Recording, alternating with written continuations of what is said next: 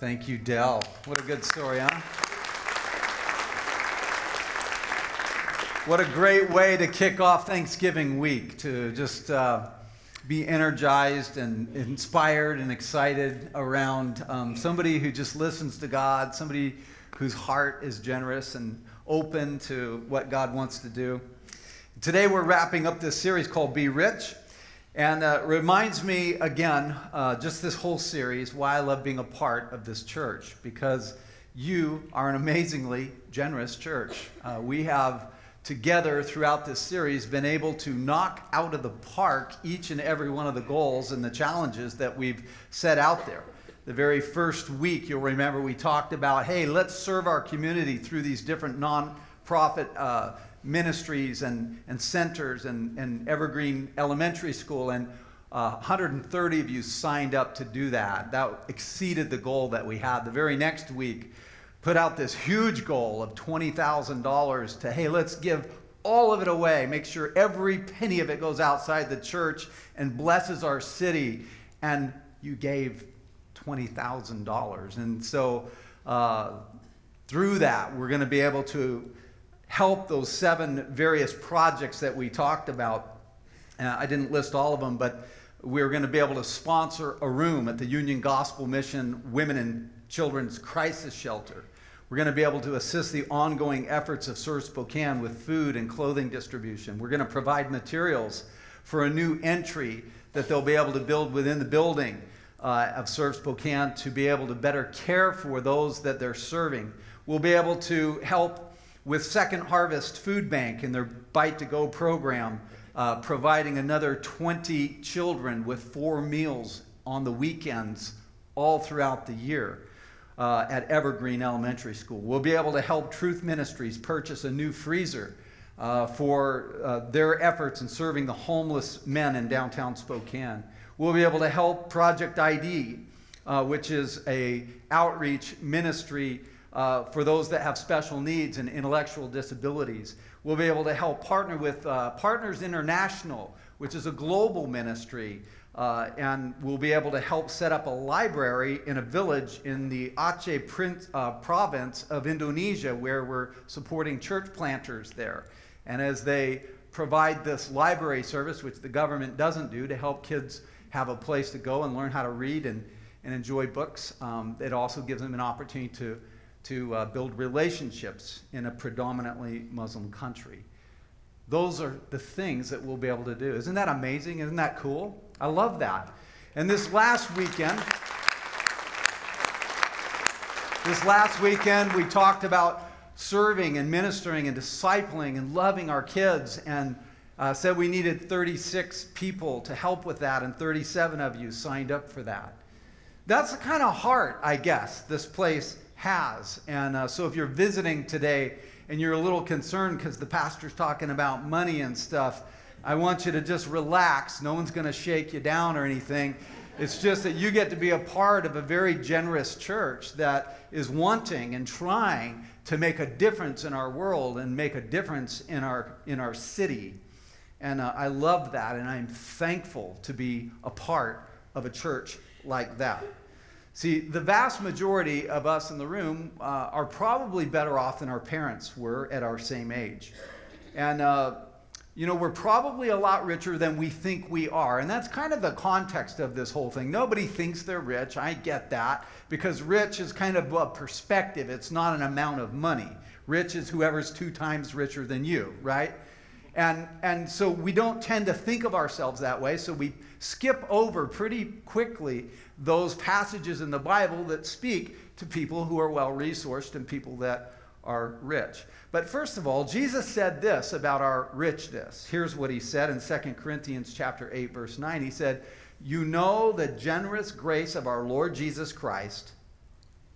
Though he was rich, yet for your sakes he became poor, so that by his poverty he could make you rich." You see, we're all spiritually rich. If you've accepted Christ, then what he did on the cross, laying his life down for you and me, paying the penalty of our sin, we automatically inherit a richness that none of us can ever repay because of the goodness of God. But beyond our spiritual richness, most of us in America are economically better off than the rest of the world. Matter of fact, most in this room are in the top 1% of the world, because all you have to do to fit that qualification is make $34,000. See, we have, when we think of our problems and our struggles, a lot of them are kind of rich people problems. I mean, I know we don't like to think of that, but again, being rich is a perspective. It reminds me of a couple perspective adjustments I received when we lived in Costa Rica. We had moved, now I'm not talking about the Costa Rica that you read about in brochures, that you go down and swim with the turtles and stuff. We actually went and lived in San Jose, a city of 1 million people. We sold everything we owned, limited it down to 20 boxes of stuff, moved down there, did mission work, worked amongst some of the poorer neighborhoods in the area. We lived just in the center of San Jose, amongst the internationals, or amongst the people who were native born there, the Ticos and the Ticas. And so as we were there, we're reaching out to a particularly poor barrio called Indiana Lodi. And as we were there, and of course, these are sheds that people are living in. You know, they're crowding 8, 9, 10, 12 people in a little one-room thing with like cardboard on one side and a tarp on another and some steel siding on another if they're lucky, and dirt floors. And we went inside of this particular large family, and we're talking and building relationship, and through that, I was trying to compliment something, you know, awkward moment in a place that I'm not used to. And so I saw this rocking chair, this little tiny rocking chair that fit like a 3 or 4-year-old, and it was handmade. It had this beautiful sheepskin on it. It was like the nicest thing in their entire house. And so I commented on it. I said, "What a pretty rocking chair." And they said, "Oh yeah, you want to see it?" So they pulled it down, and they set it up, and they had one of our kids sit in it, and they go, "Oh, it fits him perfect." They're like, "We want to give you this rocking chair." We're like, "No way, no way." I'm thinking, I'm not taking the nicest thing in your house, you know. And they said, "No, someone made it for us, and we just want to give it away to you." And I keep trying to talk them out of it, but they insisted, and so we ended up leaving this poor barrio with like one of the nicest things there. Do you think how that made me feel? Like a complete heal. And what was ironic about it is that here we are going in thinking we're serving the poor, and what I discovered is how poor I was, because I wouldn't have given it away. And so it's perspective, isn't it? I think of another story while we were down there as a family. We had a maid by the name of Isabelina, and you're thinking, a maid? Whoa, cool. And it's like, well, no, you need to if you're an American, because if you don't, you're not helping the economy, and you're not providing employment for someone who you literally pay about $10 a week for this particular service.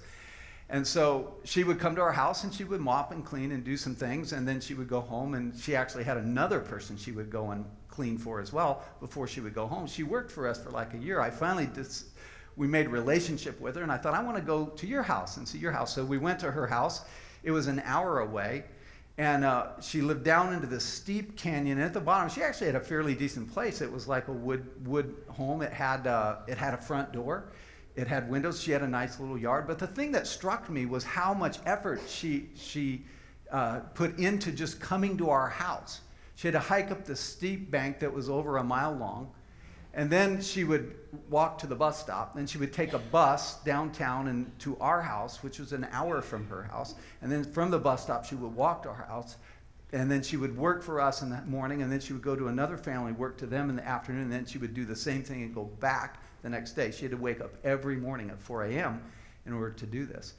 Now, most of us don't have those kinds of problems, right? I mean, we're upset and we feel like we have a big problem when one of our 2 cars is in the shop, right?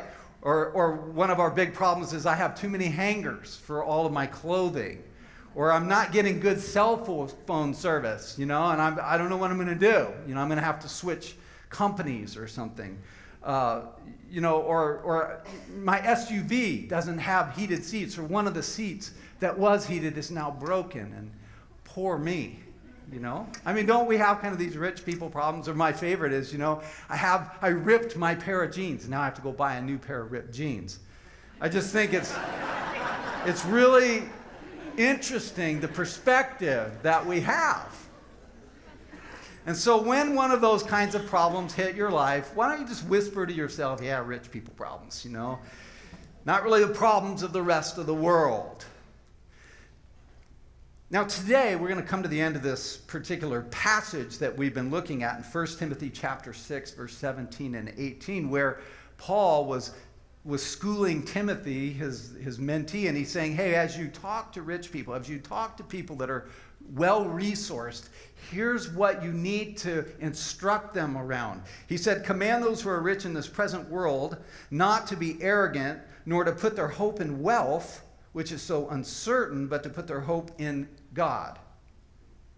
In other words, when we have wealth, when we have resource, there's this natural migration of our hope that goes away from God to our stuff. And he's saying, don't let that happen. It's not wrong to be well off. It's not wrong to be well resourced. It's not wrong to be rich. What he's saying is be good at it. Know the dangers of it. Reel it in and be good at what? He says, command them to be good, them to do good, to be rich in good deeds, and to be generous and willing to share. And so that's what we've been talking about. And then he lands the plane with verse 19. He says, in this way, they, that's you and me, will lay up treasure for themselves. To which, if you're reading this, you say, well, what do you mean they'll lay up treasures for themselves? But we're talking about sharing with people and giving and being generous. I'm giving my treasure away. How can I end up with more myself? And Paul says, but you can. In this way, they will lay up treasure for themselves as a firm foundation for the coming age. And suddenly, Paul shifts gears with this particular verse 19, and he shifts our focus from this present world and from the here and now, and to even just helping people right now in their distress, to something that's happening in eternity, a difference that we make in eternity. See, all of your stuff is really just a tool to be used by God. Our stuff, our possessions, our material, and our time are tools and tests to see who we really believe in and how we really look at this life. And he's saying, don't lay up, Jesus said this, don't lay up treasure, the here and now, that will rust, decay, thieves break in and steal. He said, lay up for yourselves treasure in heaven that will last for eternity. Now, I'm not going to try and get into all the theology of what does that look like, what does that mean. All I know is it's good. It has to do with how I live my life now plays into my eternity. It plays into what I will do and how God will bless me and the rewards that will be there and the people I will see because of the generosity of our lives, that there's treasure in heaven.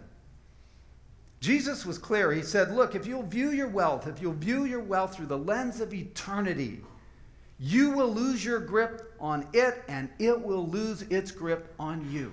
It's one of the ways that we get good at this thing. And there's something awesome, though, when a whole community of faith, like a church, will team up together like we have done in these past 4 weeks. And we're able to see that we're bigger than something, bigger than just ourselves. We're doing something more important than just our individual lives, that as we team up together, we're able to care for widows and orphans. We're able to visit those in prison. We're able to serve those in distress. And we bring a message of hope. It's not just any old nonprofit, right? There's wonderful causes in the world, and I support many of them. But the church, make no mistake, the church has a message that can change lives. It changes and transforms the very nature of a human being because of the Spirit of God infusing that person, forgiving that person, empowering that person, helping us want to serve others in a new way. You see, we love boldly, we live boldly, we tell others about Jesus boldly. And when a church is healthy, when a church is doing right, when I say healthy, I don't mean perfect, because we're imperfect. But when a church teams up together and serves without agenda, it's something powerful released in our society. Is something powerful released in our city and in our world. And when I look around the world and I see all the evil that's there, and I see governments scrambling around trying to fix problems, I don't know about you, but I come to the conclusion that until the human heart changes, that programs that patch up the outside will never fix the human condition. That we need Jesus and what he does in our lives. And that's the message of the church. There's no organization like it on the planet. The local church is the hope of the world. And that's why the Apostle Paul said in his letters over and over to support the work of God through the church. I love giving to the church. I love giving to it, not because I'm guilted. I mean, I've been doing it since some of you are probably sitting there going, of course, you're the pastor. You get paid from the church salary. It's like, no, I've been supporting my local church from the time I was in college. And I did that joyfully and gladly. And then when I went into business, I did it as a businessman. I did it as a business owner, as I opened up businesses. I love supporting the local church. And I still do it today as well. But I believe that there's something powerful that happens as we support a local church that we believe is doing a good work in our society, in our community, and around the world. That we team up together, and as we team up together, something powerful happens. And here's the deal, friends. You are North Church. Each of you, only you. Its financial future and its ministry future, it is in your hands. So look around the room. And that's not bad news. That's actually good news. Because as each of us consider this a place where we're being spiritually fed, spiritually encouraged, and we realize that as we team up together, we can make a big difference in our city and in our world, then we participate in the financial picture of the church. And then the future of North Church is a great future. When the local church wins, and I'm not just talking about this one, I'm talking about all of them around our community. And every local church that puts Jesus at the center and is seeking after health in their church and is an outreach-oriented church. I mean, all those churches need people, a part of them, that are committed to the mission of the church, because when the church wins, society wins. And we all have a plan. Scott talked about this last week. We have hopefully a spending plan. We have a savings plan. But I want to talk to you briefly about having a giving plan, being what I would call a 3P giver, not a 3S giver. Let me explain. A 3S giver is going to be spontaneous, sporadic, and sparing. That's not how I want you to give. See, a 3S giver is spontaneous. That means that, you respond when someone approaches you. You respond when you're at the grocery store checkout and you feel guilty and people are in line and they say, hey, do you want to give $1 to the children in need? And you go, oh, okay. That's spontaneous, right? And it's typically when you're moved emotionally. You see the puppy and the hurting kitten and you're like, yes, I gotta do something. But God wants us to be beyond just spontaneous and emotional like that, or sporadic, just here and there. Whenever, I'll give $1 here and $10 there and $100 there, and then I fool myself into thinking I'm a really generous person. Or maybe it's sparing. But God wants us to be not a 3S giver, but a 3P giver. And let me explain the difference. A 3P giver, number one, is a priority. The first P is priority. The second is percentage, and the third one is progressive. And so what's it mean? What does it look like to put my giving in a plan where there's a priority to give to God first, where we give to him our very first and our very best, which is what the scripture teaches. But a lot of us have a hard time doing that, right? We tend to give God our leftovers. We pay everybody and everything else first, and then if there's any left at the very end, then we'll give God a little offering. And, it reminds me of the time we were kind of hurting on money. We were going to have company over for dinner the next night, and Tisa made this great, green bean casserole. And there was a lot of it left. And so I was looking in the refrigerator going, what are we going to make? What are we going to do? We have these people coming over from church to dinner. And so I tried to convince her of this game plan. We go out and buy hamburgers, main course, and then we just add to it the green bean casserole that she had made. That was in the refrigerator. It looked perfectly good to me. It tasted great the day we ate it. And she looked at me, and I don't know why but she didn't see this is great food to serve our company. She saw a very cheap man trying to pull one over on the company. And I won't even tell you which one of you it was that was coming over. So from now on, I've learned we always buy new food when company's coming over. You don't serve the leftovers. So why is it, though, that we think nothing of it to give God our leftovers? We pay everything else and give to ourselves, and we do all this stuff. And then at the very end, after we've eaten off of that income for however long, if there's anything left, we throw a little offering God's way. That's not what it means to be priority. Priority is right off of the top. The very first thing before anybody else gets anything is we worship God with a portion of what he's given to us. The second P is this, percentage. And that just simply means that we pre-decide an amount that's related to our income that we give to God.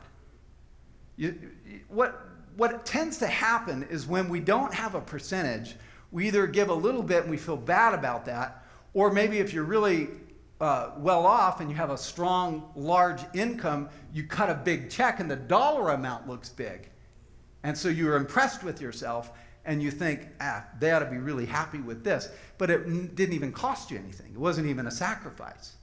A percentage kind of levels the playing field, and it also gives us a planned amount that we're able to participate in on a regular basis. Now, what my wife and I do is we tithe. That's 10%. And we just do that right off the top, and we do that before we pay anybody else, do anything else, and we just live off of the 90% that God has blessed us with. And we give that directly to the local church, to this church, because it's the church we belong, we participate, we're in community with. It's a church where I'm being fed. This is where we give that 10% right off the top. And for those of you who are math challenged, you're like, what's 10%? Well, 10% is like $1 off of 10, or it's $10 off of 100. That's what 10% is. And if that sounds like Mount Everest to you, like, I could never do that, start somewhere. Put a percentage in your budget that's a stretch for your faith, and put it right at the very top. So whatever that is for you, 4, 5, 6%, just start somewhere. And then progressively, and that's the third P, progressively increase that. Because here's the deal. The tithe is not like the magic potion, The tithe is a starting place. The tithe is a goal. It's a principle. It's not the place where I camp the rest of my life. And so for those of you who tithe, I want to challenge you. Don't stop there. Let God continue to stretch your heart and to increase that portion as he blesses you. And then the cool thing is what we do above the tithe is that we take the percentages that we're giving above the tithe, and we're able to direct that out to missions, and we're able to serve the poor and participate in 4 or 5 different causes in our city and nonprofits we love and believe in. And so it's going above and beyond just the giving of a tithe. It's being progressive. And so year by year, we pray and we ask God, Lord, it's all yours anyways. I'm not taking any of it with me. Lord, what do you want to do with your money? And so we try to increase 1% every year. So let me wrap everything up here, okay? The money that you give away, you'll never miss. You know the money you miss? The money you miss is the money you spend. You miss the money you poorly invest. You miss the money you loan to your brother-in-law, okay?